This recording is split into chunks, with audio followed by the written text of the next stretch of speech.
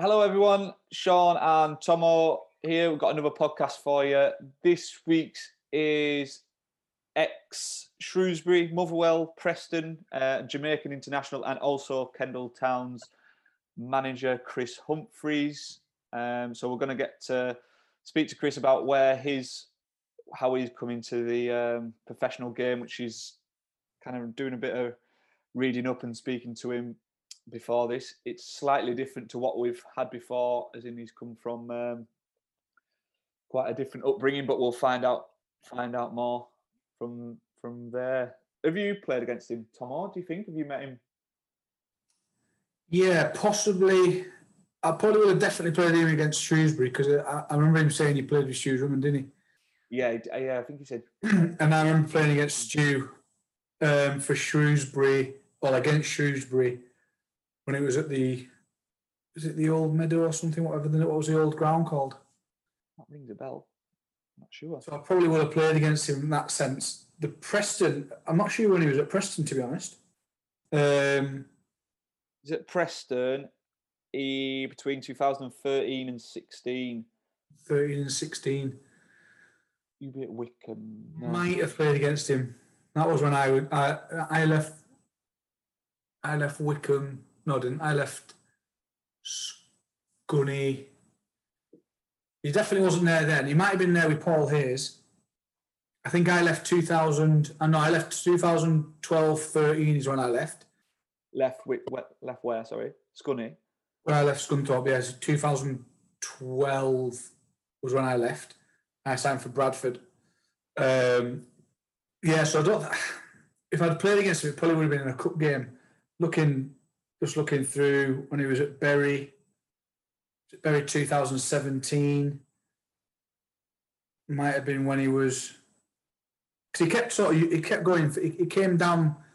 He came into the English League, didn't he? It was Shrewsbury, and then he went up to Scotland, and then came back down, and then went back up. Yeah. He went to Hibs. Yeah. After Preston. No, it'd be good. Be good to. It'd be good. Like someone who's been in the professional game and who's now manager. It'd be good to pick his brains. Yeah, and I didn't actually realise his age. He's only a year older than me. He's only 33. Yeah, young pup, isn't he? And he's been in management for maybe his third year. I don't know. I'll have to ask him. But he was up at Gretna. I think that's maybe his first managerial job. It'd be interesting to pick his brains about that. Obviously, with what we experienced at Bradford Park Avenue, new manager, young managers going in there. It'd be interesting to see what he has to. Yeah, well, I know a bit about the Gretna scene because most of the time, like Penrith, when I was playing at Penrith, a lot of people would get approached by Gretna because it was literally just over the border from Carlisle, and also a lot of people coming the other way, and they always signed him on contracts, if I remember rightly. So I know a few times I got asked to go up, and Chris even asked me to go up 2-3 years ago and sign for him. But I was always told that it's quite a bit of a nightmare to get out of it, if you know what I mean. Because you're contracted, you have to play obviously for your contract. But then if say a club came in for you, it's not as straightforward as going, right, I'll go to that. Do you need clearance? You need the international clearance, which can take up to, I don't know, weeks it could take months. Minimum of at least 2 or 3 weeks, isn't it? Yeah. So, but yeah, I don't know how it was getting players in. I know quite a few people who played up there under him. So yeah, it'd be good to find out. He's here. My man's here, is he? He's here. Here he is. Hello, mate. Oh, yeah, you all right? All right, how are you? How are you, mate? Yeah, I'm good, thanks. You? Yeah, good, thank you, mate. Good, thank you. We're just discussing. We didn't know whether... Have you played against Tomo before? Have your paths crossed in the Football League or not? I'm trying to think. I'm a little bit old for you, mate, and I'm a little bit old.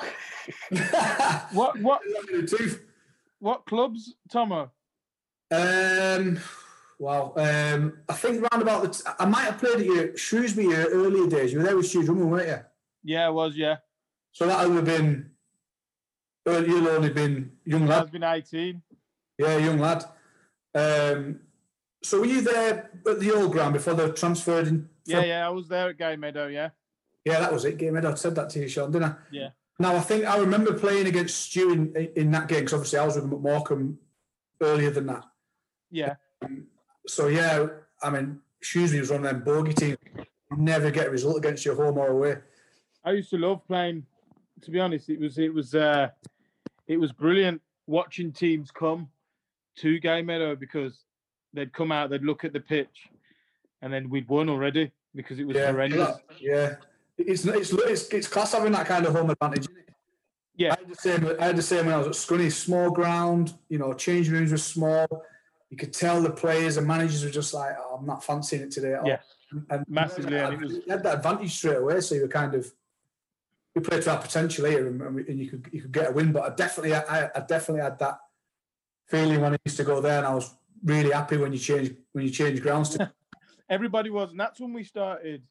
I would say not struggling, but that's when we started. We lost that little bit of an edge. And to be honest, when we were at Gay Meadow, when I first went to Shrewsbury, we had those sort of players for that sort of pitch, if that makes sense, like your drums and players like that, where it was, they suited that just hard as nails, played a certain way, and I say and if it was ever raining or whatever, it was just a nightmare, and that's why I hardly played at Gay Meadow because it wasn't really built for wingers, and I was an old-fashioned winger even as a young boy for running with the ball.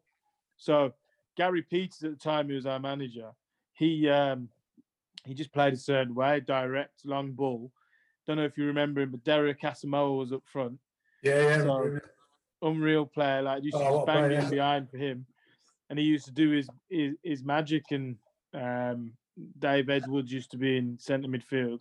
So we had a decent team, but they were all a certain type of player that suited that. So when we moved, it took us. So the year we moved there, we kind of struggled at the new ground, and then my last year at Shrewsbury, that's when he kind of brought in Grant Holt, and all these players like that. We had Shane Candle, Sheriff, and we actually had a few ballers in the team then, and then we went from there. And probably our best player at the time was Muzzer. What's his first name? Murray. Was he at Morecambe as a coach? Paul Murray, centre midfield. He played in the Prem as well. I can't remember if it was QPR or Crystal Palace, one of them. Right. Little tiny centre mid, but he was an absolute baller, pick a pass from anywhere. And then so that's when we checked that last year, and that's when we went got to the player final again. But it's only because we had to change it completely on the new pitch. Yeah. Good that though, ain't it, being able to adapt? You need to adapt, don't you? So massively. Different pitches, all that kind of stuff now. Yeah. With Drummy, I knew getting out of Drummy. As soon as he got the ball, he probably wouldn't even have a touch. I was quick, probably like yourself, winger. I just set off as soon as he got the ball. Never, very rarely took a touch. He'd just help it on. Yeah. But he was box to box. God, he was fit.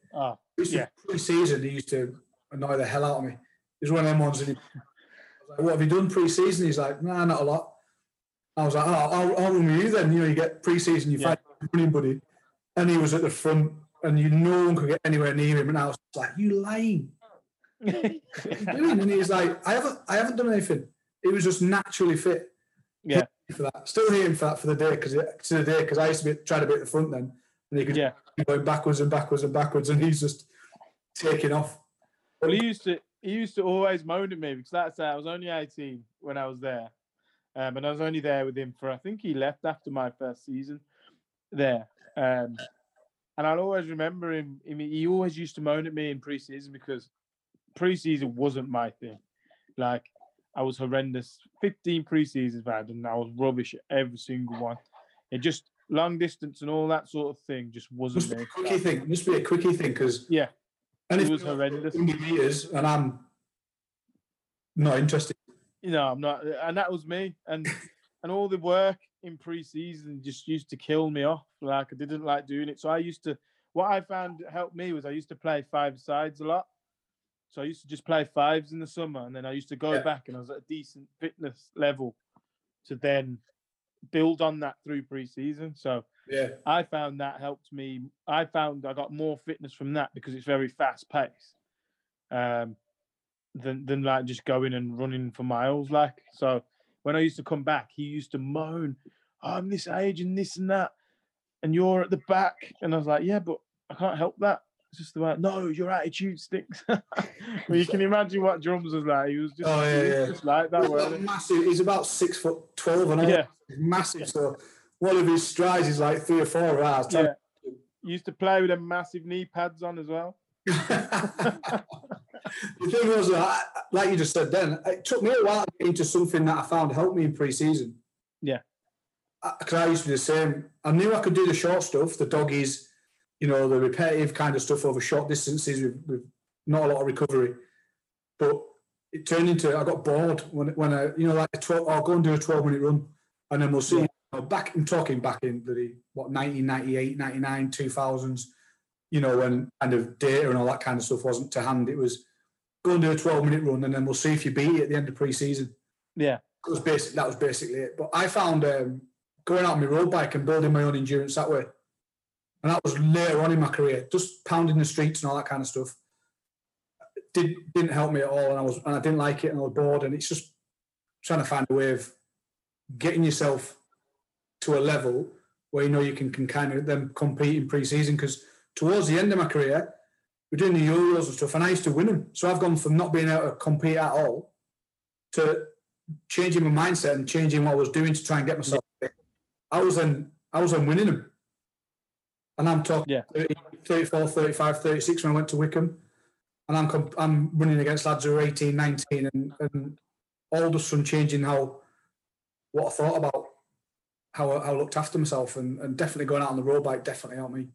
Definitely. And like I said, it took me quite a few years to learn that, because as a young boy, you just thought, I don't need, like, this pre-season's nothing, especially when you haven't had your career yet. So for the first, I would say 5 years of my career, I just used to absolutely forget about anything. So when you used to go, take 2 weeks off and then you start again, like, I used to go, nah. And I'd probably go on a run 3 days before pre-season starts. And I think that'd be enough. And then when you then go in and the different managers you have a different pre-season. So I may have got away with it this first one because I may have had Gary Peters for argument's sake that, you knew what you're going to get. It was just going to be this kind of pre-season, and you can kind of get through it. But then another manager comes in, Paul Simpson came in, but his was a lot more intense. So I'd gone like I did the season before, and then I was rubbish like at pre-season. I couldn't get in the team to start with the season because I was nowhere near it. But it is. You've got to find what you're comfortable with. And like I said, my thing was 5 sides. I just played them every day, and used to play them at like a high intensity, don't stop. And I used to find that when I went back to pre-season, then I was at a decent level, but I enjoyed my off season. Whereas when I was running, I didn't enjoy it. I didn't have that core strength to go, I'm going to go and do a run now. Like, I'd go on it, and if it hurt, then I wouldn't do it again. Yeah. And that was my mentality as a young boy. But then as you get older, you have to do it because these young boys that are coming through are just fit. Are just fit as anything. Does that mean we're just doing 5-0s all pre-season? You haven't been on one of my pre-seasons yet, so mine is like. I was going to say, does that affect your thinking now? You're on the other side. Obviously, you're still playing a little bit higher, but does that affect your thinking now? Do you know that lads are going to come in at different levels of fitness, and there was always somebody in the change room who would always shout, this is what pre-season's for, is to get fit. Yeah. Why do we do all that kind of stuff? So will that affect your planning and how you think about how you're going to structure your pre-season? It does. And to be honest, I go off my pre-season as a player, and some people say it will either help. Some people say it won't, but I've had the results at Gretna and here, and every team that we've played, especially this season, and when I was at Gretna, I've said, "Wow, your team's unbelievably fit." So it's just what I like. I do one run. That's all I do. Every time we train, obviously we only train twice a week here, but we'll do. I'm not a massive believer of, right, we're just going to run today. We're not getting the balls out. Like, that's not me. Like, I've had managers that do that. And straight away when you get there and there's no balls, no goals and that, your heads just fell off. Mine had anyway. So I just thought, oh my God, we're just going to run. And then that would be like that for a week. And you've lost me. I'm gone. Like, I need to see a ball. Even if we're running with the ball, like, you're completely different. You see a pitch set up with 2 goals and the keepers are there, and you just think, yeah, okay, there's a little carrot at the end. We're going to play a game there at the end. Do you know what I mean? Yeah. So you kind of like thought, right, I'm at it. But that was just my mindset. So with my pre-season, I like my testing, obviously, the first day, because that's all I've ever been used to. And then I like to do one run, which involves like it's no longer than a 2 minute. I think the longest one I do is a 2-minute run. That's it. I will never go over that. I will never go to 5-6 minutes because it's It's pointless. Like, we're not at a game sense now where you need that. You know what I mean? The game's changed, and then we're into like, obviously ball work, and then we're doing a lot of. I'm a massive believer, maybe because I was a winger, but 1v1s, 2v2s, 3v3s, just hammering that. Do you know what I mean? It doesn't even have to have a goal at the end. It can be line ball, it can be possession, it can be whatever. But I'm a massive, because I think that's where you get a lot of the fitness and the short, sharp stuff.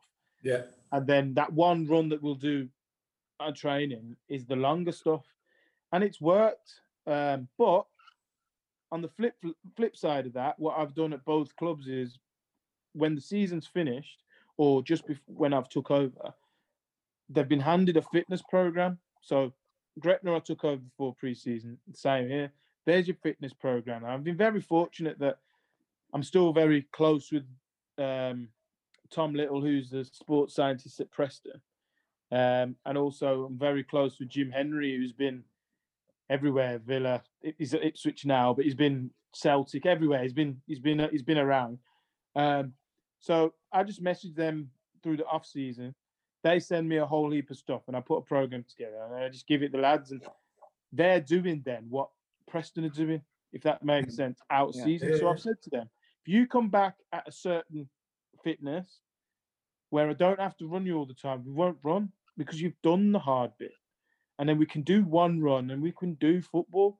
But if you come back and you say you've took the mick out of my program and you're not at the level, then you'll just go off and you'll do running with obviously one of the coach staff, and you'll do that until you're at that level. So it is on them to come back at a certain fitness. We'll have a yo-yo test so we can gauge where they are.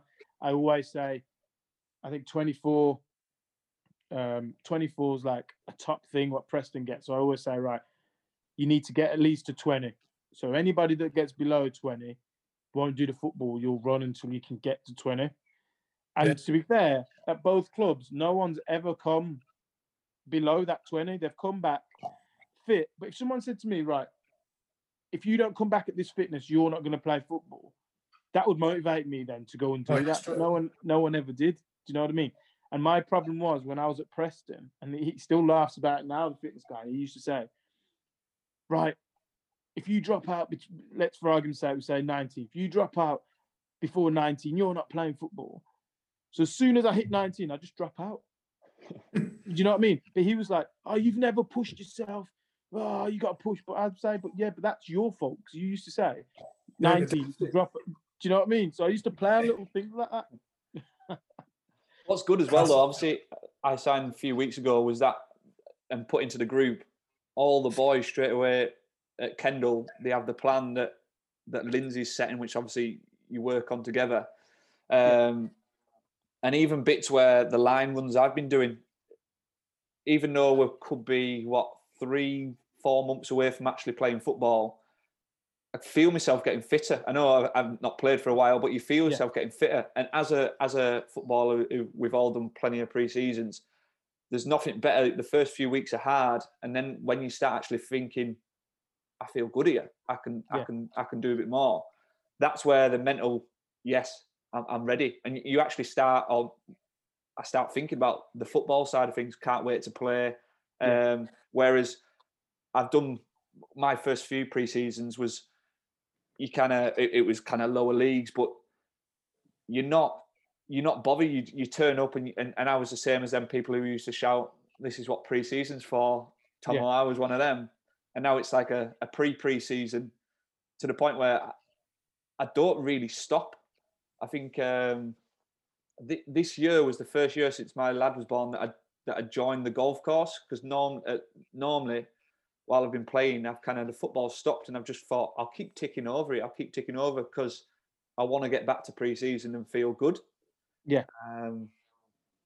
But yeah, it's half the battle that though, isn't it? Because like Krista said, then you don't want to go in and fail a test and then just run. No. When you could have been born-eyed and sat at home and gone, "Oh, I'll just cross that bridge when I come to it." Because pre-seasons are vitally important, aren't they? You get your match fitness, because when you come to the first game of the season, you want to be flying. Now, I don't know how you ever felt, but first game of the season was still hard work. It was always 35 degrees. It was always, you're always grasping for air, but you still felt good. Now, I know if I had a pre-season, I'd have struggled even more. And that's good. It gives the lads a bit of ownership and all, doesn't it? And like I say, if they're in a group together and they're all working and all pushing towards that goal, because you will have your targets, you will have your, where you want to be at, 10 games at Christmas, and then you can push on from there. And if everyone's not singing off the same hymn sheet, then you could probably move people. You can move people on. Yeah, definitely. And that's probably the thing where I'm the one where it's a bit, well, you didn't used to do it, because like I said, I didn't really used to do that thing of, getting used to doing that outside of pre-season. But then I believe in outside of pre-seasons where you put it. So my thoughts on it is a little bit different, as in your pre-season just for maintaining that fitness that you've got from out of season up until your first game, and then your games is where you get that pre-season fitness.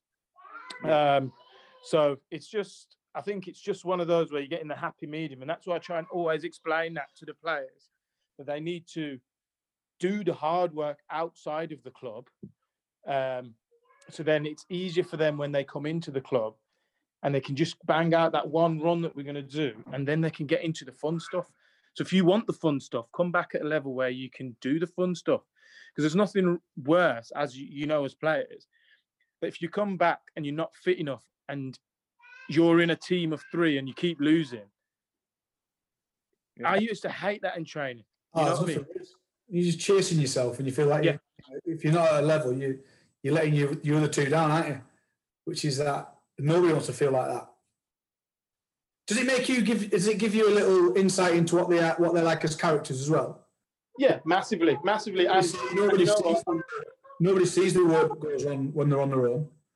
I mean, obviously you've got your Stravas and stuff now, so you can actually see what's going on. But does that give you that little insight into what their mentality is like? Yeah, massively. And I've learned so much off these lads. And you know what? That's why when I first took over, I said I wanted to get young boys, because I believe that young boys will do that. Ones that have got released from academies will come in and they'll want to get back to where they've been, if that makes sense. So they've just been released out of there, so they want to get back to there. So they're going to come in and do everything that they can to get back there. And I've said, look, your plan should always be that you come in and you want to be gone by Christmas, the next window. You shouldn't want to be playing for Kendal for a year or 2 or 3. You shouldn't want to be doing that. Your mentality should be, well, I'm going to come here, and I'm sorry, it might mess your plans up, but I'm going to be gone by Christmas, because that's where I want to be. That's where I want to get to. And okay, we've got to go out and recruit again, but that's fine. And with the greatest respects to Kendal as well, with a budget, is the fitness levels are going to have to be up there to compete with some of the big spenders who are ploughing out £200-400 a week in our league. Yeah, let's run them into the ground. Let's be the fittest team in the league, and that'll give us the edge over, people who are dropping out the football league, for instance, or there's a lot of good players in that league that be picking up a handsome amount of money, but they might just be one last hurrah, so to speak. Do you know what I mean? Like, I'll go to a Clitheroe and I'll pick up £300-400 a week, and And that's my point, and that's why we tried to do it differently, because obviously when I came in, you had your big money spenders there. You had your lads that were on, like, there was, I won't say those, but there's people on £150 a week there, and I keep saying the same story. When I went to Preston, I was 18 years of age, first season, got to Wembley, came on last 20 minutes, did it all, and I was on £100 a week, and I can't get through my head that there's guys picking up £150 a week at this level. Do you know what I mean? And there's guys that are playing week in, week out at a very high level that are probably on the same money or less. So I couldn't get it through my head. So I decided, okay, well, I'm going to do it. And it could have gone one or two ways. It could have failed and then I would have failed, or it could have gone the way it's gone. And luckily, it's gone the way it's gone, where I've just gone in and just gone, right, everybody's on this. Everybody's on this much. This is going to be the game fee. No one will be on more than it.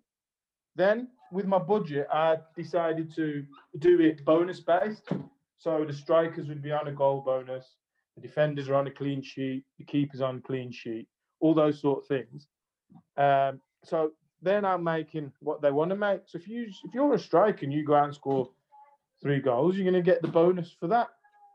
And it's really worked. I think the lads have really, really took to it, bought onto it, and they're enjoying the football. And if there's one thing that we have got, it's fight and it's heart. And I think I've had to question it with what we played now, 11 games. I've had to question it once. I think their heart and their desire. But apart from that, they've given me everything. And like I say, you've got Ramsbottom, you've got Workington, you've got Clitheroe. And I'd say I'd put Colne in there as well. I know we lost 3-2 to them. But we've on the heart side of it and the desire, we've matched them and gone beyond them. And that's the reason why we've got draws from those games. Because there's no way that Kendal, on the budget they're at, the young boys, we vary from 17. Obviously, you got me, Hugo's, and Seydou, who are a bit older. But I think the oldest one after that is 23. Or there's one 25-year-old, 23, and then the rest are all below that. And there's no, and when you look at the top teams, got vast experience running through their team, and there's no way that we should be even matching them. But it's because they've got the heart and desire. And again, the biggest thing that comes into it is the fitness. Ramsbottom, we're losing 1-0 I think they scored in the 30th minute, something. Losing 1-0 all the way to the 93rd minute. And our centre midfielder is running from his own half, making a forward run, sprinting in behind for a ball played in behind to then run onto, to then take it around and keep and score. He's played the whole game. Do you know what I mean? These are the little tiny things that have given us, well, I wouldn't say success this season because we've not won anything, but it's given us a platform to build on and to try and get positive results. Very good. Yeah. Good. So we obviously run the academy side of things, and this podcast going out to the kids, and we want to get we've been doing them with other professional or ex-professional footballers on how they've got to the professional game and then gone on beyond, and how they've got into coaching and stuff. And I know, speaking to you a couple of weeks ago, yours is a slightly different story. Where you were born in Jamaica. Yeah. So do you want to just tell us a little bit about kind of your childhood and how you got into football and go from there, really? Yeah. So I was born in Jamaica. and my mum were 13, 14 when mum and dad 13, 14 when they had me, so very young. And basically, obviously, you can imagine what parts of Jamaica are like. They couldn't afford to have me, so I ended up getting adopted at 6 months by obviously so-called mom now, and she brought me over to England when I was 5, and she got me into football. Played. I used to live in Sutton Coldfield, which is in which is by which is by Birmingham. Yeah. So I lived there. I basically just grew up there, lived there for 5 years till I was 10. Played for the Cubs, played for my local Sunday League team. And by the age of like 6, 7, I was doing really well as a striker back then. Just knock it over the top. No one could catch me. Just tap it in the goal. That's literally how I played football. And then when I reached 10, I had everybody wanted me in Birmingham, Villas, Blues, everything. My mum just said, no, not going anywhere, until you're 13. And if you're good enough, then we'll let you have a go at it. So I was like, well, at the time, I couldn't understand like why she was doing this to me. It's like, I want to play as a Baggies fan, I want to play for Baggies, I want to go.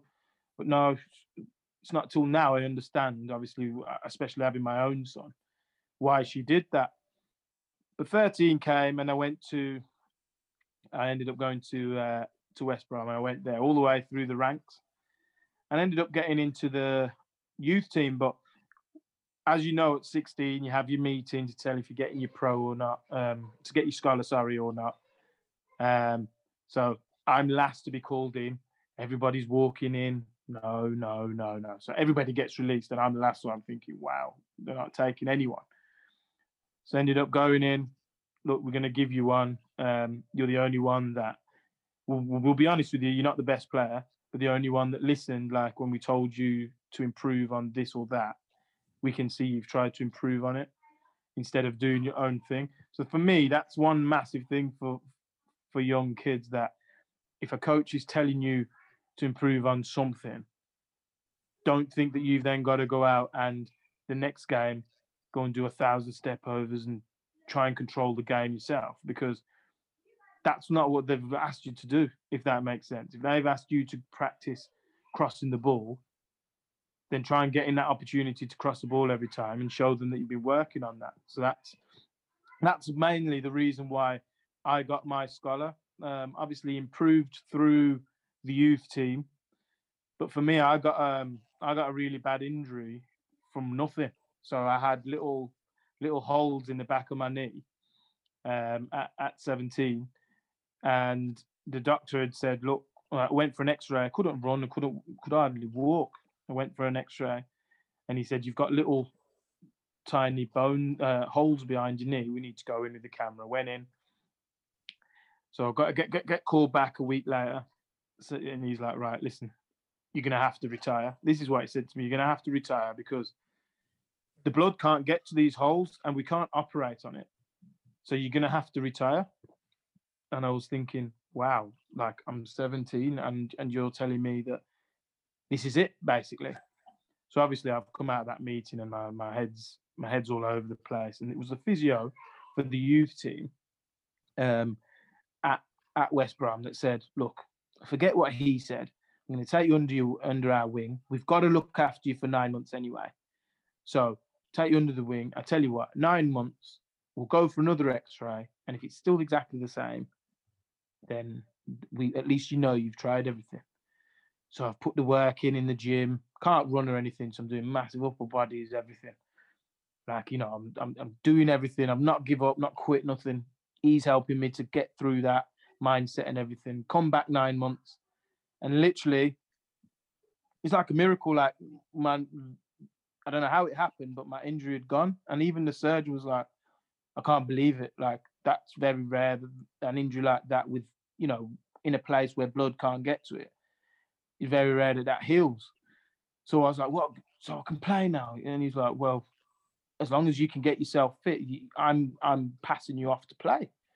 And I was like, oh, wow, right, okay, fantastic. So I ended up going back to West Brom, start doing ball work, start doing my runs and everything. And it was like nothing had happened. And a month later, and this is how I ended up going to Shrewsbury, because a month later, Shrewsbury's game, we got called off, Gay Meadow, floods and everything. So their first team, Gary Peters organised a game against our reserves. So Craig Shakespeare, who was my manager at the time for the youth team, says, right, we're going to play you in this game. How do you feel about that? I says, yeah, brilliant. This is my first game back from injury. Did really, really well. And at the end of the game, Gary Peters said to Shaky, look, what's the right winger's situation? Can we get him on loan? And he's like, look, we are releasing him. We've just got to get him fit first.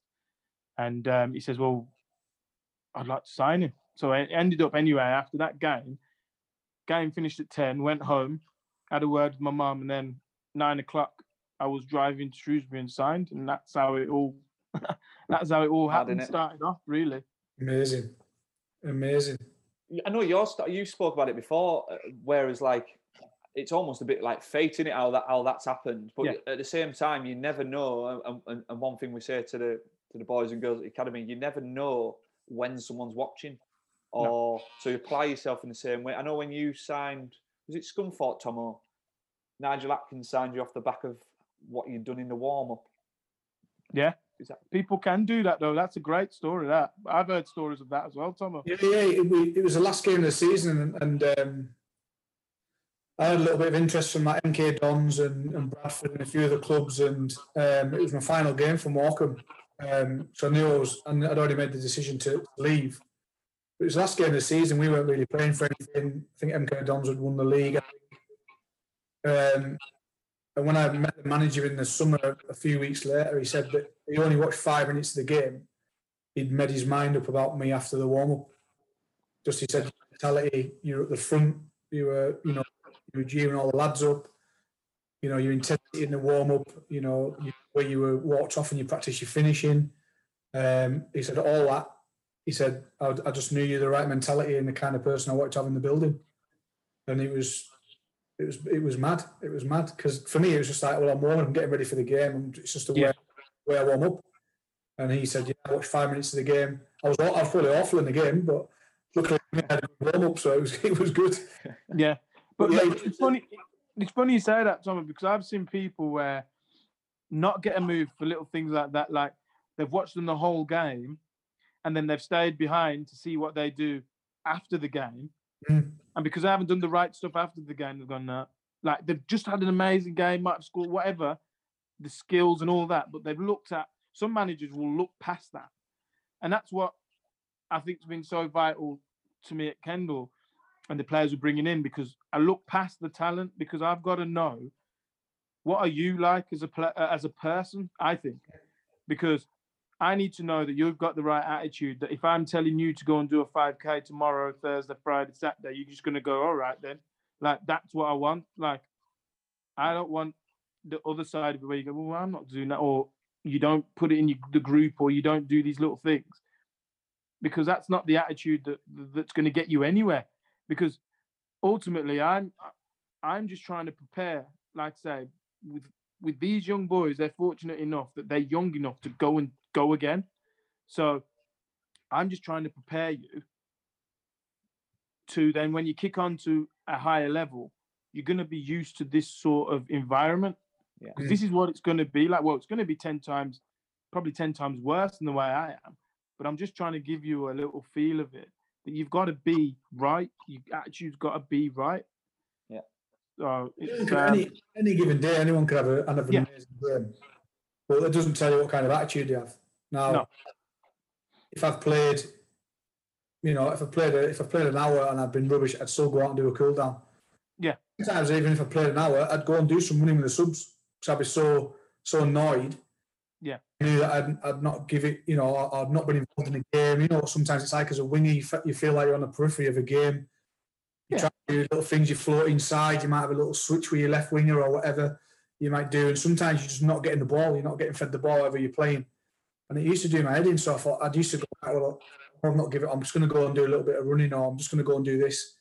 And that's just more down to like you said before, what you like as a person, Yeah. what you like, and that's what people look for. And I was blown away by that, and I still go back to that story now when I'm talking to the kids. You know, it's never just a game against a Milnthorpe or a Kendal United or a Wattsfield or an IBs.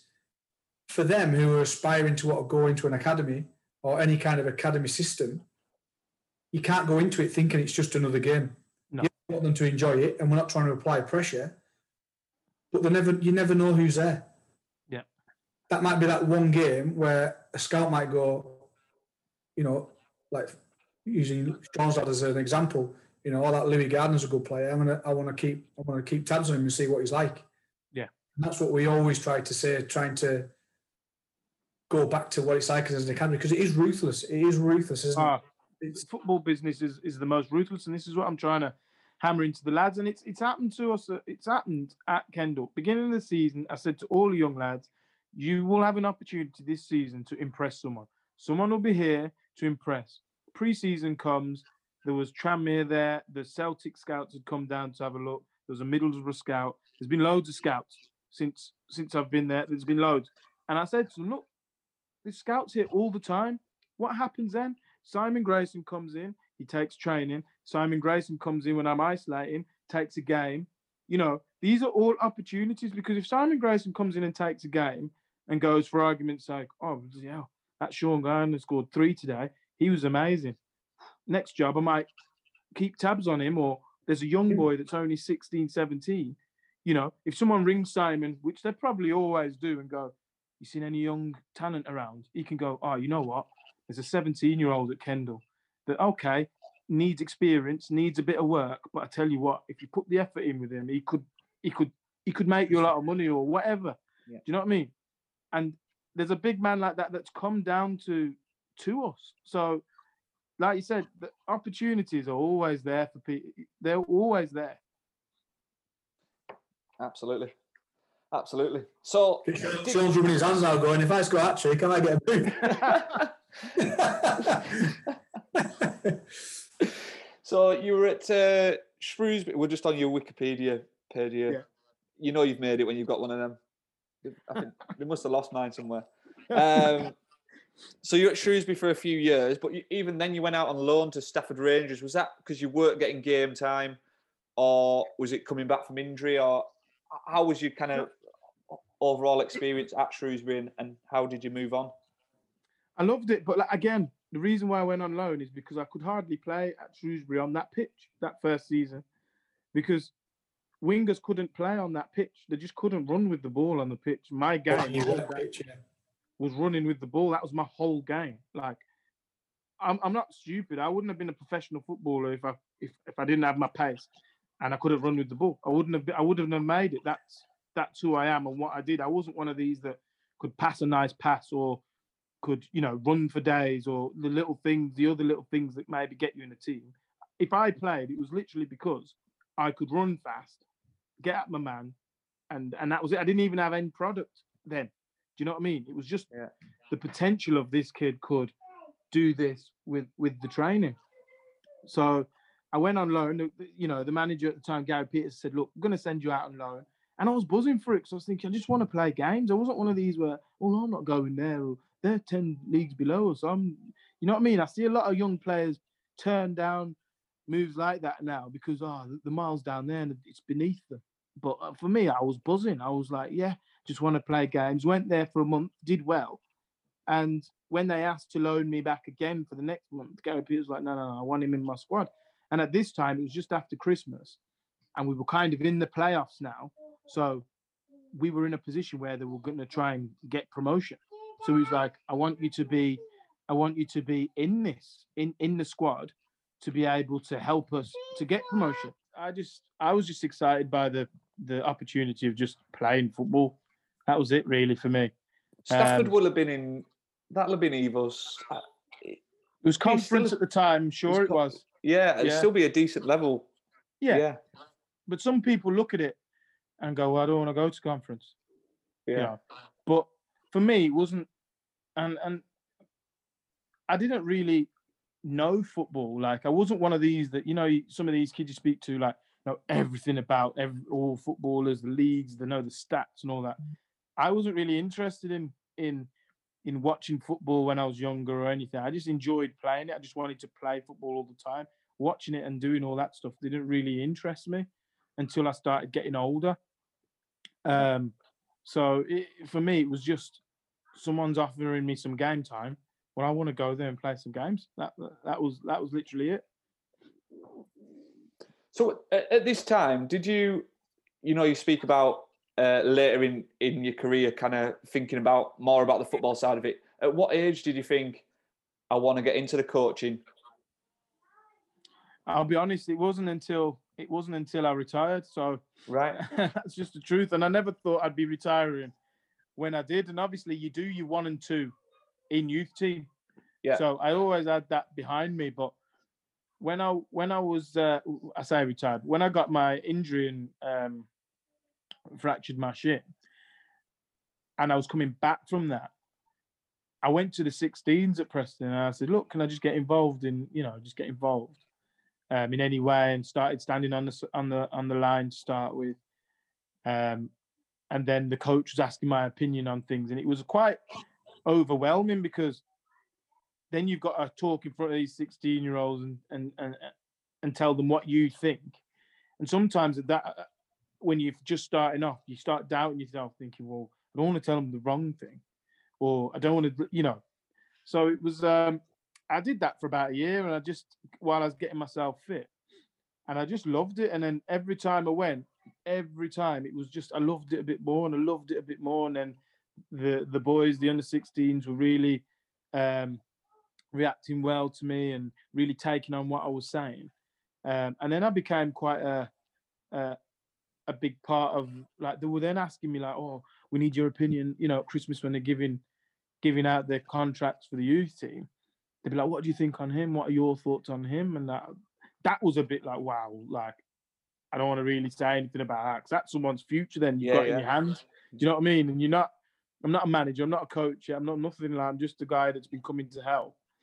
And I was like, wow, that's a bit too much. But then on the flip side of it, when I was speaking to a couple of friends, they're like, yeah, but you got to get used to that, because if you do want to go into that in time to come as a manager, end of every season, transfer windows, whenever, players are going to come to you and go, well, what's happening or whatever, and you've got to make that decision on their career. So from there, I just enjoyed, and then I thought, you know what, I'd love to give managing a go.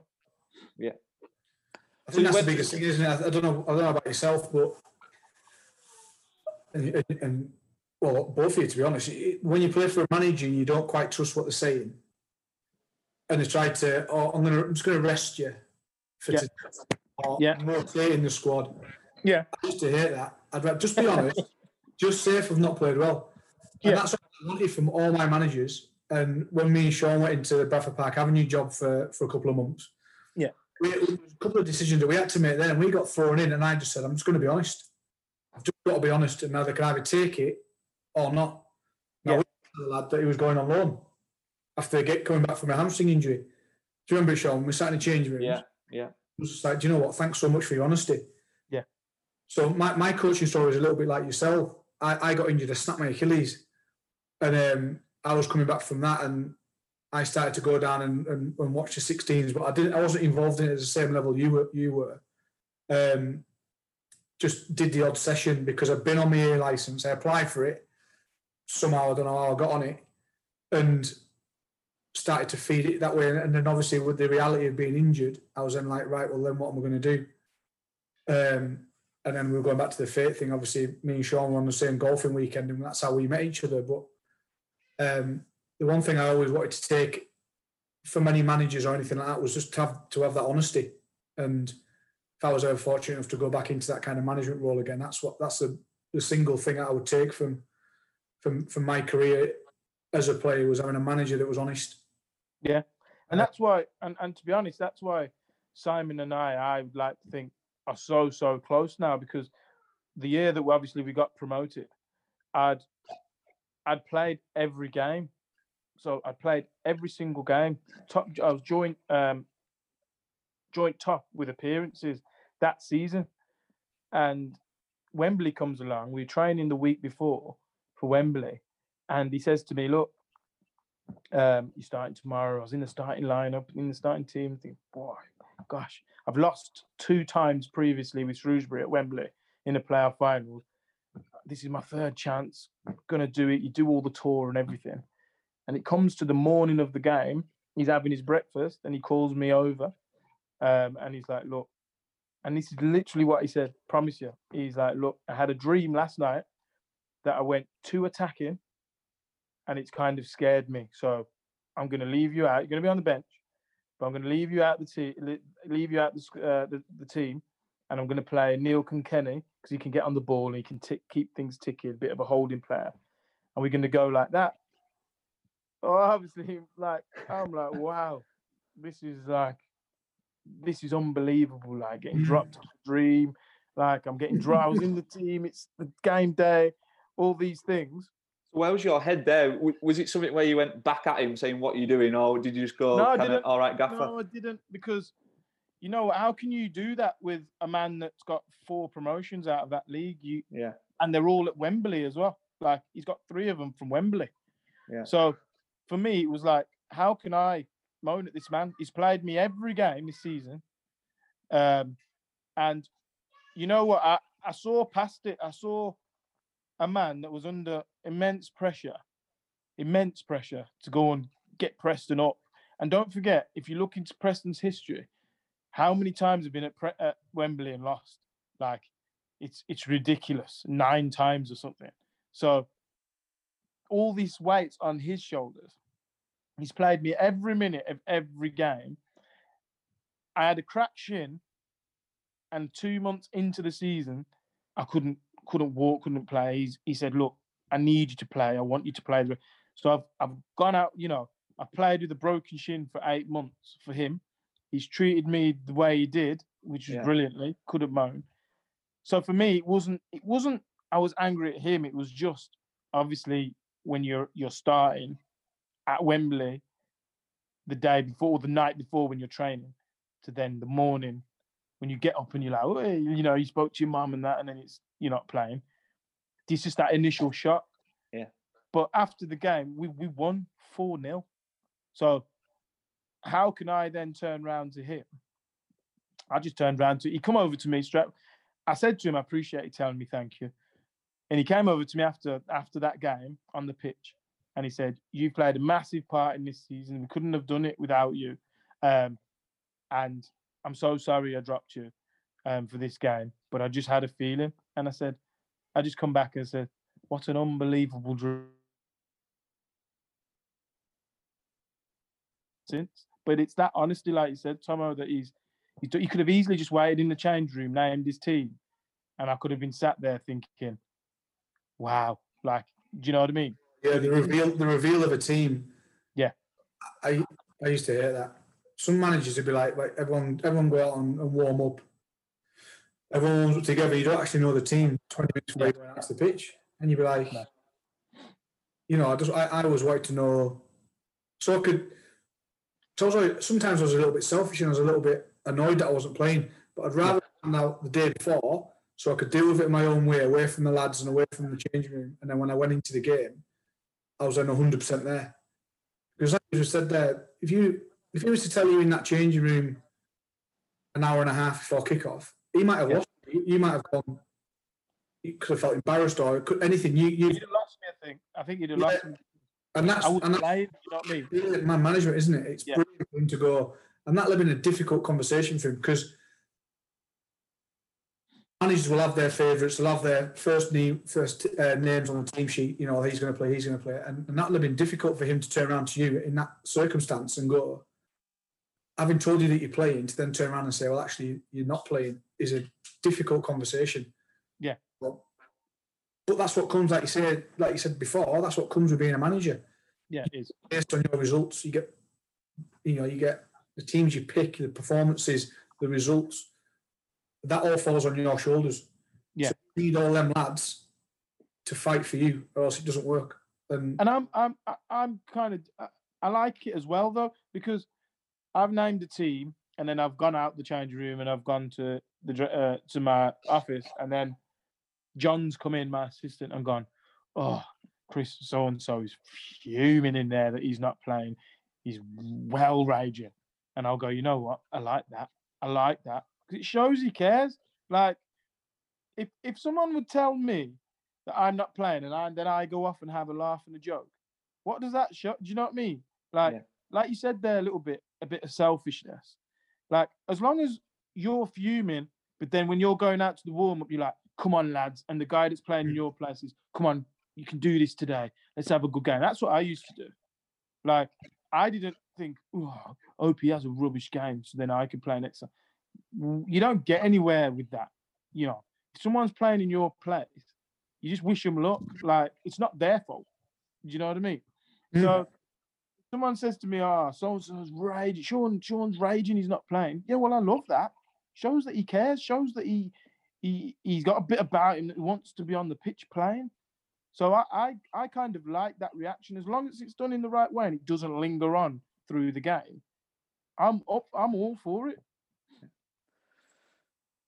Yeah, absolutely. I totally agree. And I've been in rooms with lads and they're acid. It's awful. Just like on the bench and they're like, what was that? Do you know what I mean? Like whispering behind their hand, like, oh my God, have you seen that? And you're just like, when you're younger, you'll be like, oh, I want to play all the time. And I was one who I wouldn't sit and snipe. I'd just go and knock on a manager's door. Yeah, same, yeah. And just go, listen, I've not played, I might not have played, I might have been playing up front, I could have been playing one of 3 positions playing up front or wherever it might have been. And I'd say, well, what can I do? What can I do to get in his team? And you're kind of putting it on their toes, and that's where you want your managers to turn and say, well, you know, like I said before, you're not getting the crosses in, you're not having enough influence in the final third, you're not scoring enough goals. And that's what you want. You don't want him to just go put you in the team because you keep knocking on his door. You want to feel like you've earned your right to play. And like I say, I like that little bit of nastiness where they go, I can't believe I'm not playing. But the ability to put it to bed until after the game. Yeah. And that goes back to their attitude and the teams I was in that I got promoted with, there was never any of that. Everyone was there for a sole purpose, was to get promoted. Exactly. If I was playing, didn't matter if you were playing, Chris, didn't matter if Sean was playing. If we were my teammate, I'd support 100%. And that's what it's all about. And that's what got us the success in the teams that I played in, I think. 100%, same as us. Yeah, all good. So just go back a little bit, Chris, about your time up in Scotland, because you went Shrewsbury to Motherwell to Preston, then back up again, didn't you? Yeah. How was your time up there, and how did that come about? I loved it. So obviously, I'd been at 3 years at Shrewsbury, and obviously Paul Simpson had took over. Now he'd signed his son Jake Simpson. Yeah, played with him. He was a right winger. So there was a lot of rumours flying around that he was going to replace me this coming next season. And I'd scored the goal in the playoff, before Wembley. I'd scored the goal that got us to Wembley. And then I pulled both my hamstrings at the end of that game. I pulled both of them. I don't think anyone's ever pulled both hamstrings. So it was 3 weeks until. Huh? Did you do the splits? I don't know how I've done it. Both. So it's one of those now where I was getting jabs in them and everything up to Wembley, and then it's come to the day before the game, and obviously there's no way I'm thinking I'm playing. Don't deserve to be like coming back with hamstrings and that. He's named the team, Paul, and he's starting me, and I'm like my head fell off that way because I'm thinking, wow, now pressure's on me to I've got to be fit and be playing the way that I was, and I'm an honest person. I will openly say I was horrendous for that. I played 80 minutes, and I was rubbish. I'd just come back from both hamstrings in 2 weeks, which is unheard of, and I wasn't anywhere near it. And I think that after that, there was a lot of rumours and a lot of people telling he's brought him in to blah blah blah. So Jim Gannon at the time, who's manager of Motherwell, has come in for me, and because it's cross border, they don't have to pay. So I ended up going a bit rogue, driving up to Motherwell because this is in pre-season. And my agent at the time had checked all the paperwork, and there was a certain little bit of paperwork that Shrewsbury hadn't sent me during the summer. That if they'd have sent me that, I wouldn't have been able to do what I did. But for the fact that they didn't send it me, I could go up. So I went up, went rogue. He's ringing me, my agent all day. Simo went up there, signed for Motherwell, and then that's how I left. So I left a bit of a sore thing at Shrewsbury, but it was just one of those where I had to be selfish at that time and think to myself, well, if I stay here and his son does come in and play, then it's not really, I'm just going to be sat there, if that makes sense. So I did that, and you know what? It's the best thing. I will never, if I could live my life 100 times again, I'd do it again, because those 4 years at Motherwell were the best years, I think.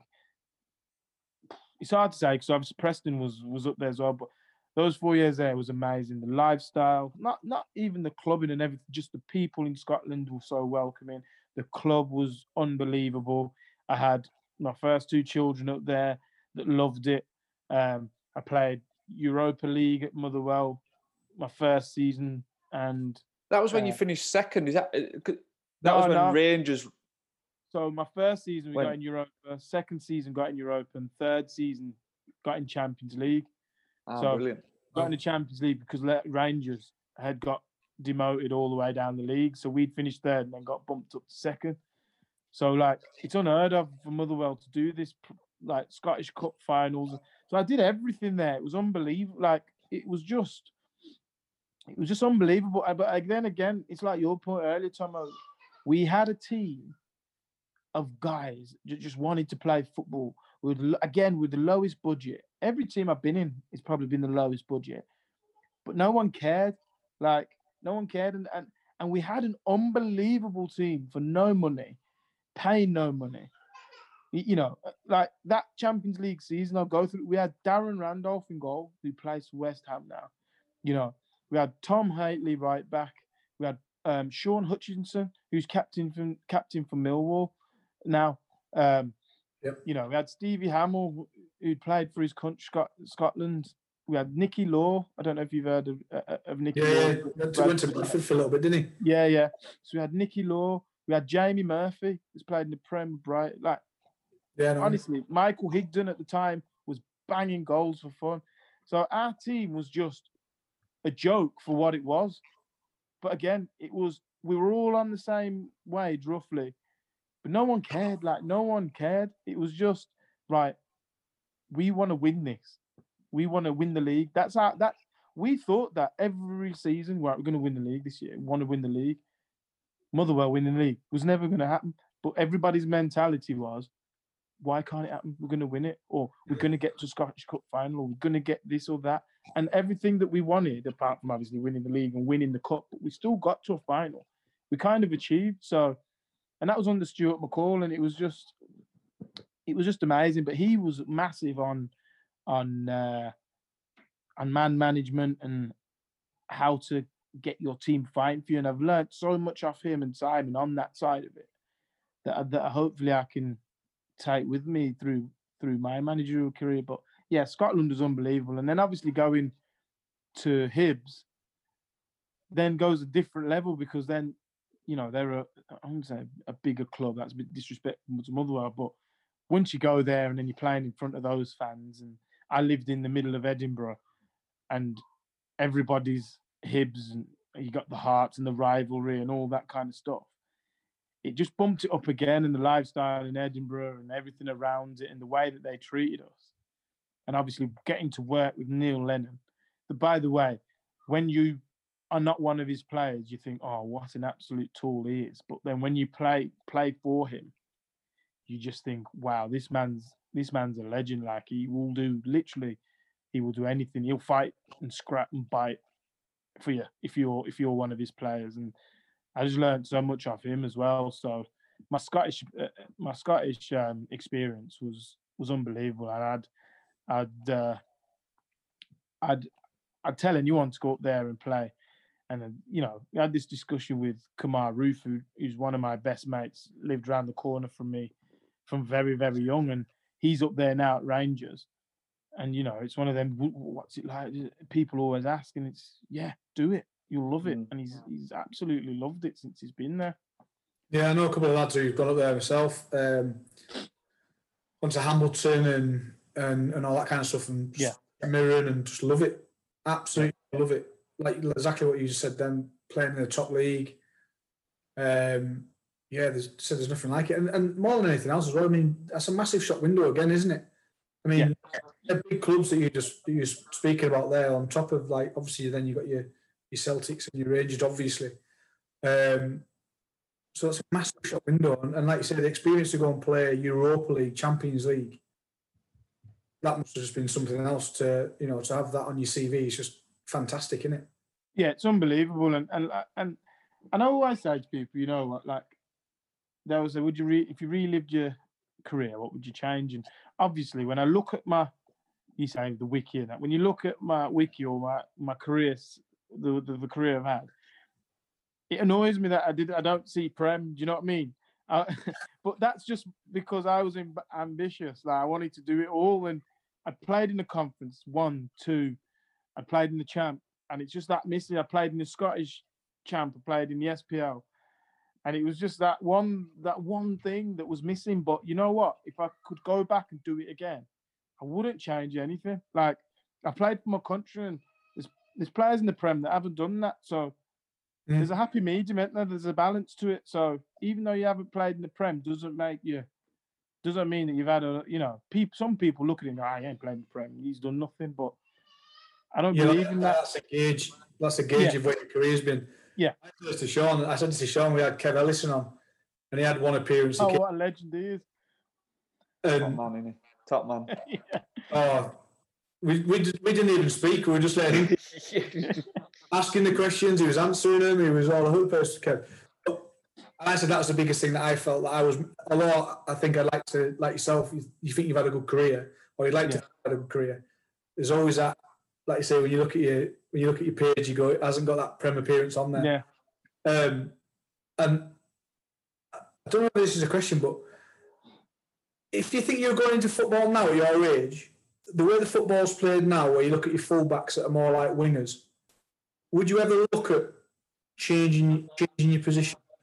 I would have had to, and I would as well. Yeah, and that's the beauty of Simon. That I think that I then kicked on again because of Simon, because he changed it. When I came to Preston, I was an out-and-out winger. I was an out-and-out attacker. That was me. High and wide. Yeah, high and wide. And I didn't come inside, and I couldn't play on the left. It was weird. I know that sounds weird, but I found I couldn't mirror everything that I did on the right. So my recovery runs felt weird and tucking in this way instead of this way. Do you know what I mean? It was just all in here.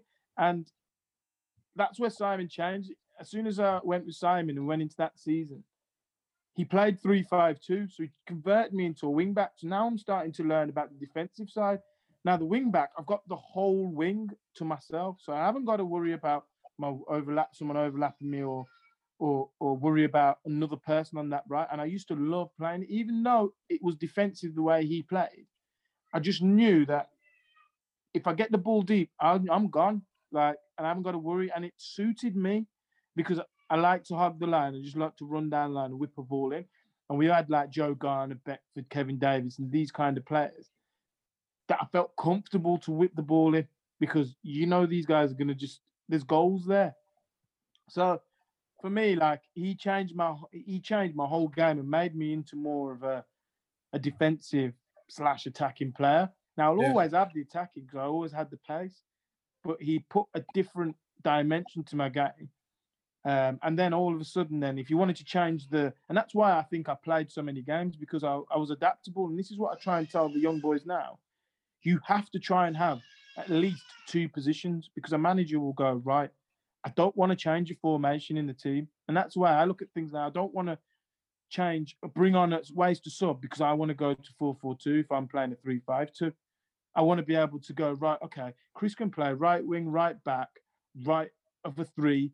He can maybe play 3 in midfield a 10 and up front. Chris could play all those. So if I want to change it now to a 4-4-2, right, Chris, come to right back because I've got that he's brought that to my game. So for me, it's just it was just I think you have to adapt as you go along because if you don't, you just dwindle away. Yeah. Just one note, I'm mad was Joe Garner, by the way. I played with him at Scunny. He's a class. You know what? He's one of my favourites that I've ever played with. Him and obviously Bex. Me and Bex are very close, but as a winger crossing the ball, him and Grant Holt are the ones where are just unbelievable. It's been unbelievable playing with them because I've just crossed it from everywhere with them. I've crossed it from deep, I've crossed it from far, I've crossed it from near, I've crossed it anywhere. So I just know that if I cross it right, it's a goal. It's a goal every time. He had an unbelievable leap, didn't he? Yeah. It was his movement, Tomo. Yeah. I used to think, it's his leap. But then I remember sitting down with the analyst and actually watching him, when I'm crossing balls in, watching him, and his movement in the box was probably the best I've seen. Brave as well, wasn't he? Brave. Yeah. And if you've got that in Beckford, I remember when Beckford came, because I'm an Everton fan, when he came to Everton, he was just sharp and his movement was unbelievable. Unbelievable. So if you're crossing balls in for them too, and then you've got someone like was it Grant Holt? Grant Holt was unbelievable. He's the one that at Shrewsbury taught me you don't always have to beat him, man. Because as a young boy, I just wanted to beat him. I wanted to beat him all the time. And he used to say, he used to go mad at me at the end of the game. I'm making these runs for you, and you're turning down the cross, and then I've got to come back and he's at the age now, and he's the one that said, just whip the ball in. So in training, he just pulled me to the side. He was top. Love him to bits. Top guy. Pulled me to the side. Go, right, we're going to work on this. And we used to work on it for hours. And he goes, right, if you've got an opportunity to whip it in. And if I'm not there, I'm giving you, even though you're 18, 19, I'm giving you permission to hammer me because I should be there. And if you're going to whip it in, I'm there. And once I learned that, the second season, I think I got 15 assists for Holty just from whipping it in early because he just whip it and he's so good in the box. Oh, yeah. And then that season after, that's when he went to Norwich. Norwich, yeah, I was going to say, was that Norwich? Yeah. It was another one. You have them little connections, don't you? And my centre forwards always used to know if I was on the halfway line, I was knocking the ball and I was at it. Yeah. 25, 30 yards of space, I was knocking and I was beating my fullback. Yeah. They knew all they had to do was try and keep up with me. If I'm in the final third, I'm looking for half a yard. Yeah. And it's literally half a yard and across, and my centre forward knew to try and get across the near post. And it's them little things that help you as a winger, isn't it? Because you know, like you said then, I used to stand there with my arms out going, what are you doing? Why are you not there? We work on this, we practice it. Yeah. And it's great to have them little insights, like you said then about Grant Holt, like pulling you to one side and they help you, don't they? All them little things. And you can pass that experience on now when you're not playing to your younger boys and just learn who you're playing with. Look who you're with, like I said to you before about Stu Drummond, who just used to half a turn. I used to be on my bike, didn't even used to look. Yeah. The ball rolled inside from our right back, which put it behind the left back's head, and I was off. And on top of that, you talk about, especially, was Grant Holt, did he not play at Workington? Was it Grant? Who was it? He would have done. He played for all those lower teams. Beckford was the same. He came from non-league, didn't he? Bex didn't make it till 25. He was driving RACs, fixing cars and stuff. This is what I say to all the young boys. Yeah, Vardy's the same, but Bex, obviously, like I say, one of my close friends, and his story, when he told me his story, is just unbelievable. No youth team, no unders, nothing. Just a normal job. 25. Sunday League I think it was, and he got an opportunity to then go on trial. I think it was at Watford. He said he started, and then his career just kicked off from there, and it's just amazing. So for any young person, never give up. No, and this is what I say to these boys here: you're 17 to 25, like 23. Just go and express yourself, and you never know what can happen, do you? No, never. So. Obviously, we spoke earlier about your kind of injury and that kind of got you to work with the youth teams at Preston. How did the Gretna gig come along? Was it something, were your connections to Scotland that got you there, or was it something you just applied for? How did it come about? No, so I ended up, when I obviously retired and everything for football, I ended up getting a phone call from one of my close friends that obviously I'd met up in Scotland, and he's saying, "Look, my uncle is the chairman of East Kilbride. I don't know if you've heard of East Kilbride. Yeah. So he's like, my uncle's the chairman of East Kilbride, and he wants to sign you. Like, would you be interested in coming and playing for him?" I was like, well, yeah, it's quite far away. Like, to come up, 3 times a week, Tuesday, Monday. I think they train Monday, Thursday, and play Saturday. And he's like, "Oh, don't worry about that." It was, it wasn't about money, but he's like, the petrol, obviously. He's like, "Don't worry, they'll sort all that." And then on a Friday, you just stop at my uncle's house, and then you play a game Saturday and go home. But this is at the time I just retired, so I didn't have a job or anything. I said to myself, "No, I'm gonna have 3 or 4 months off, enjoy it, and then probably look for something to do." So obviously I came off the phone. I spoke to Kerry and I said, "You know what, my shin's a bit better now, and I'd love to get back into playing and stuff." And she says, "Well, just go for it." So I rang back and I said, "You know what? Let me come up and have a training session, see how I'm feeling to start with. Like, I might not feel that I can do it, and go from there." I went up there, loved it, absolutely loved it. And it so happened that when I was there, the Gretna job was available. Now, Gretna was what, an hour and a half from mine, and I just thought, you know what, I'd love that job. It's not far from the house, and it'd be a great starting point. It's Scottish. It's in Scotland, so my name was okay in Scotland. It was still relevant. People still talked about me from what I'd done at Motherwell. And I thought, I've got a chance. So I went for it and ended up getting the job. And I loved it. I absolutely loved it. And we were just building something there. But again, it's just one of those where it just wasn't right at the time. That's all. And after that, I said to myself, you know what, I've given it a go. It's not worked. I don't know if this is for me. And I had another 4 or 5 months off football. Wasn't playing and anything. And then obviously the Kendal job come up, and I applied for that, and we are where we are. So it gave you the bug. I was saying to Tomo before you came on, obviously when I was at Penrith, we had a lot of players who were kind of either went up to Gretna or came back from Gretna, and the difficulty was the did they not have a rule where you had to be on contract? Something you had to be on contract, and the trip it was cross border. So they weren't. They weren't on contract. Most of them weren't on contract with us because they were on contract. They'd have to pay them regardless.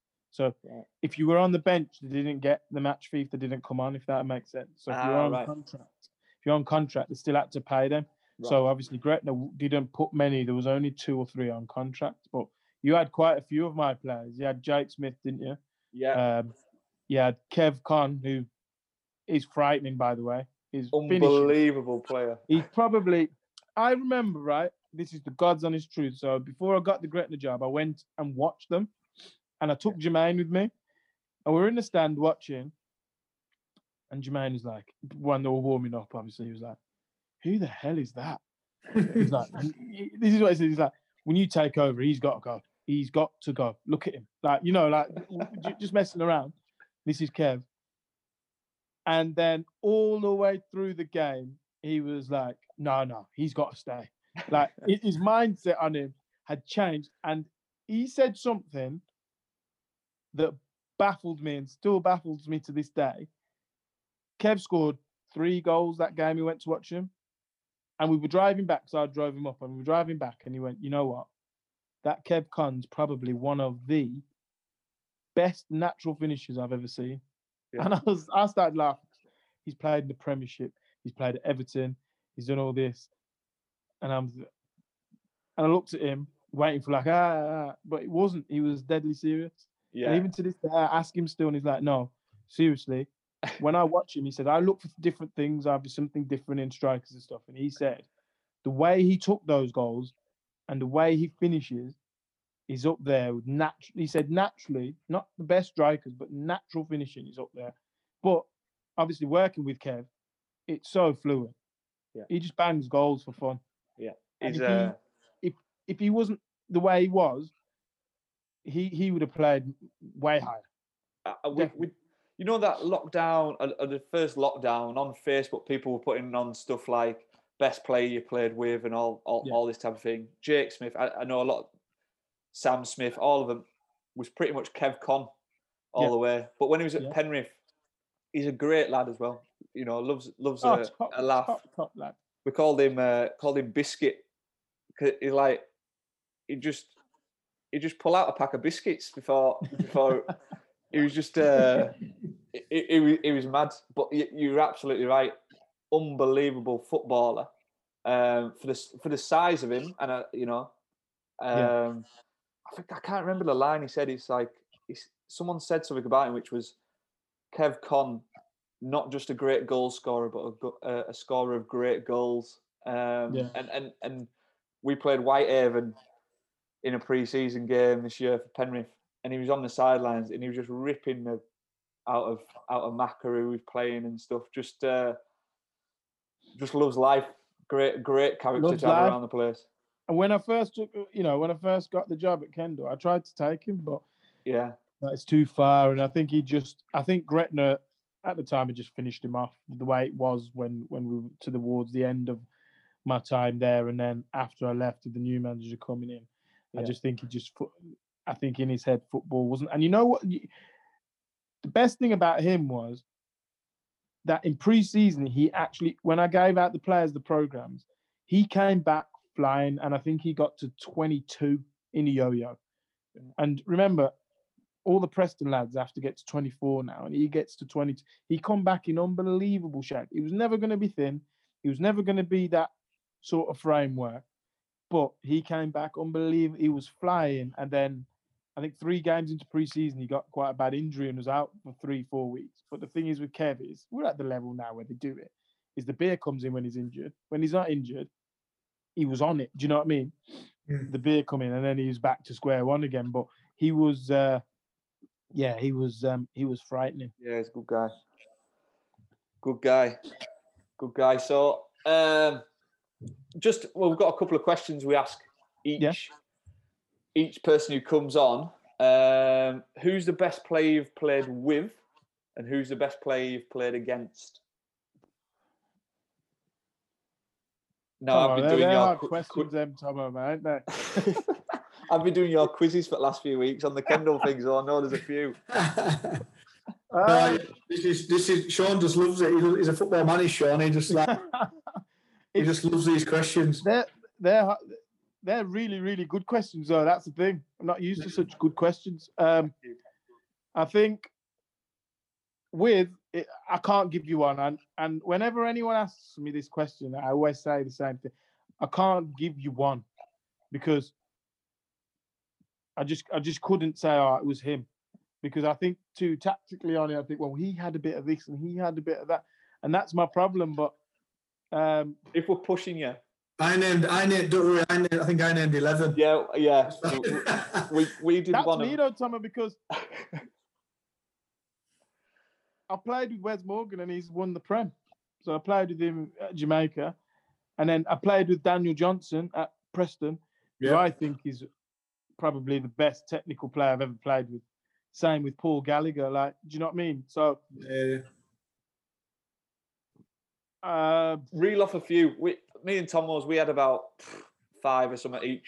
Right. In the end, I went with Gary Hooper just because of his craft as a finisher. You talking about the lad you just talk about being a natural finisher. Yeah. As a craft, as someone who could finish. Yeah. And someone who you want in your team, if you're up backs against a wall, and you had someone had a one-on-one, you'd want him now as an attacking player. I knew my defenders were good, and I played with some great defenders. But I just thought, for what he went on to achieve, with Celtic, and then coming back and playing in the Prem, and then I think he's now over in Australia. I think he was unbelievable. He's one who just picked it for me. So, all right, if I had to pick one, I'll give you two. So I'll have to go Wes Morgan because obviously with what he's done. Oh yeah. But my other one's going to be massively out there, and it's going to be Jason Kumas. Ex-Wigan. Yeah. West Brom. Honestly, Tomo, did you ever play against Kuman? Yeah. Must have. Honestly, he was somewhere else. Oh, he was. He was levels when he was levels above. On his day, even when he wasn't on his day, he was a naturally good footballer. Oh, he was so good. He was so good. Oh, I can't forget Zoltan Gira as well. There's loads. I could go on forever and ever. He had quite a bit of a. He looked like he grafted, but he had quite a lazy technique, but it was so good. Zoltan. Yeah. Some of the goals he scored were unbelievable. Yeah, he was unbelievable. Honestly, I was on his boots, and he was just. I remember the first time he came into training at West Brom, and everyone was like, "Not even who is that?" They were like, "What is that?" Like, honestly, that's their. I swear. That was their reaction. Like, what is that? He didn't look like a footballer. He looked weird. Like yeah. Honestly, it was like, and then he got on the pitch, and everyone was like, "Wow, this is the best player we've ever seen." Like, unreal. Best player against. Well, we played United in the FA Cup, didn't we? So Falcao was playing, Rooney was playing. Obviously, I was up against Di Maria. I played against France with Pogba and Evra and Varane. So there's a few name drops there. Pick any of them. But Benzema played as well.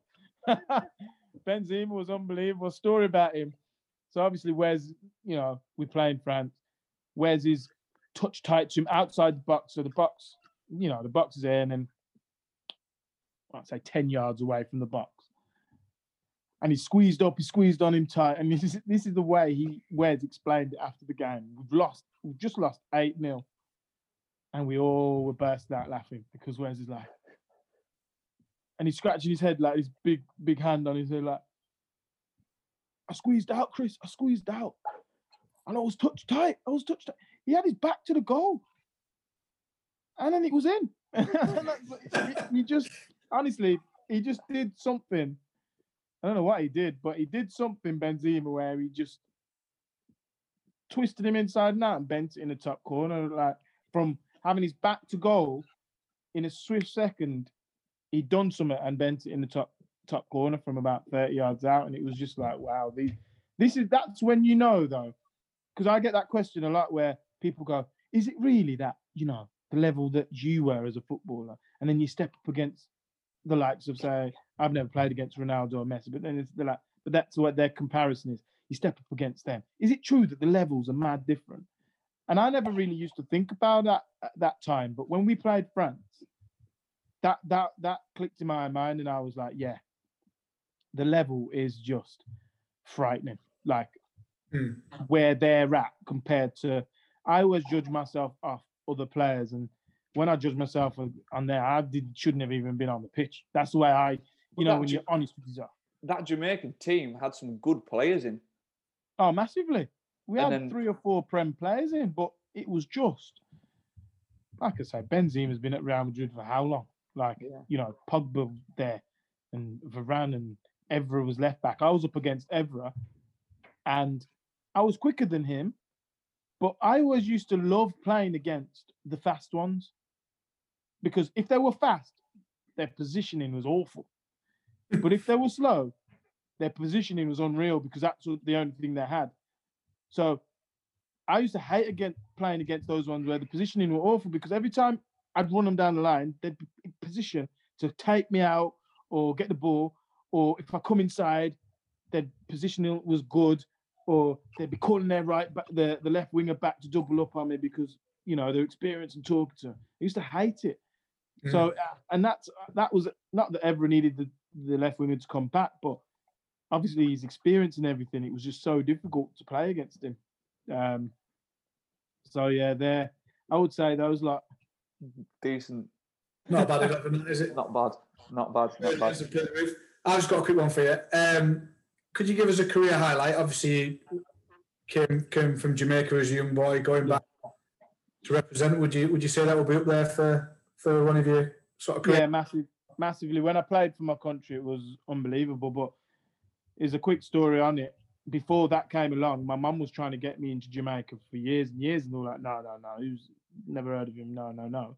And it so happened that my adopted mum's Scottish, so she was born in Kilmarnock, and I was doing so well in Scotland. Craig Levine at the time, that was the manager, had actually rang me and said, "Look, we want to call you up for Scotland."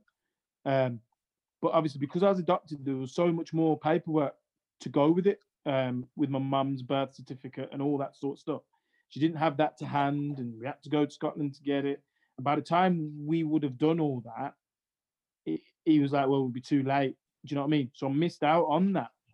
And then obviously that was in the press massively up in Scotland, that I was potentially getting a call up and stuff. And lo and behold, a week later, Jamaica were like, "We want you to play for us." And I was like, "Go away. I'm going to play for Scotland." And obviously that fell through. And they were like, "No, please, come on, like, we want you to play." And I just said, because I'm from there, this is the country I wanted to play from the very start, but you never ever wanted to take me on. And then obviously putting that shirt on and standing there and doing the national anthem, that pride there. I would say that's massively up there. Yeah. Amazing. Well, I think we'll wrap it up, but it's been a pleasure, and listening to where you've come from to where you've got to, and then I just wish you all the success in everything you do. You're a top guy. Obviously, I just signed with Kendal, but I wanted to we obviously spoke, but I wanted to meet you, and I was just sold straight away on your drive, and you're a proper football guy. I just loved, being around you for them couple of hours, and by the end of it, I was like, yeah, this is for me. And it just shows in this podcast where we've been talking for a few hours. Top guy. So thank you from me. And, yeah, look at that as well, Chris. Superb. Love listening to your story, mate. I just hope the kids, when they listen to it back, everyone comes from, different backgrounds and all that kind of stuff. But football journeys are never one of, simple journeys. You have your ups and downs, and just the way you speak about your career with such pride and what you're going to achieve. I just wish you all the success, with Kendal and beyond. Hopefully when this all gets put to bed, the COVID thing, I'll come down and watch a game and grab a beer afterwards and say hello properly and have a proper catch up with you, so it'd be nice. But like I say, thank you very much for taking the time to speak to us, and I wish you all the best with Kendal Town moving forward, mate. No problem at all. It's been brilliant, and like I said to you, Sean, before, like, I'm all for this sort of thing, because I think it's so important that the kids hear it from people that have had careers, that even people that haven't, because it's not even about football at this time. Do you know what I mean? It's just about hearing different people's stories. And I remember the first lockdown I did a lot of Instagram lives with all my friends and hearing their backgrounds, and I got a lot of reaction off it, because people just enjoyed listening to stories, and people have the perception of footballers that they're this and that and the other, and don't realize what I think all footballers have a story. Everyone we've spoke to's been the same. Yeah, it's just so important for kids that want to be a footballer, or just look at footballers. They'll look at Ronaldo and go, "Oh, well, he's got an easy life," but they don't see what he's been through to get there. Yeah. And I think it's so important that they understand from young that, what it takes. You are in the most ruthless business, I think, out there, and it's so hard to make it as a professional footballer. But you know what? If you put the work in and you're willing to work hard, then, like you say, like we've said, anything's possible. So yeah, it's just absolutely. Thanks for having me on. No, top man. Anytime. Well, I'll speak to you soon anyway, mate. But we'll thanks again, and spot on. You need to sort yourself out. So you got a big run on Thursday, Sean. Yeah. Get him fit, will you? Get him fit.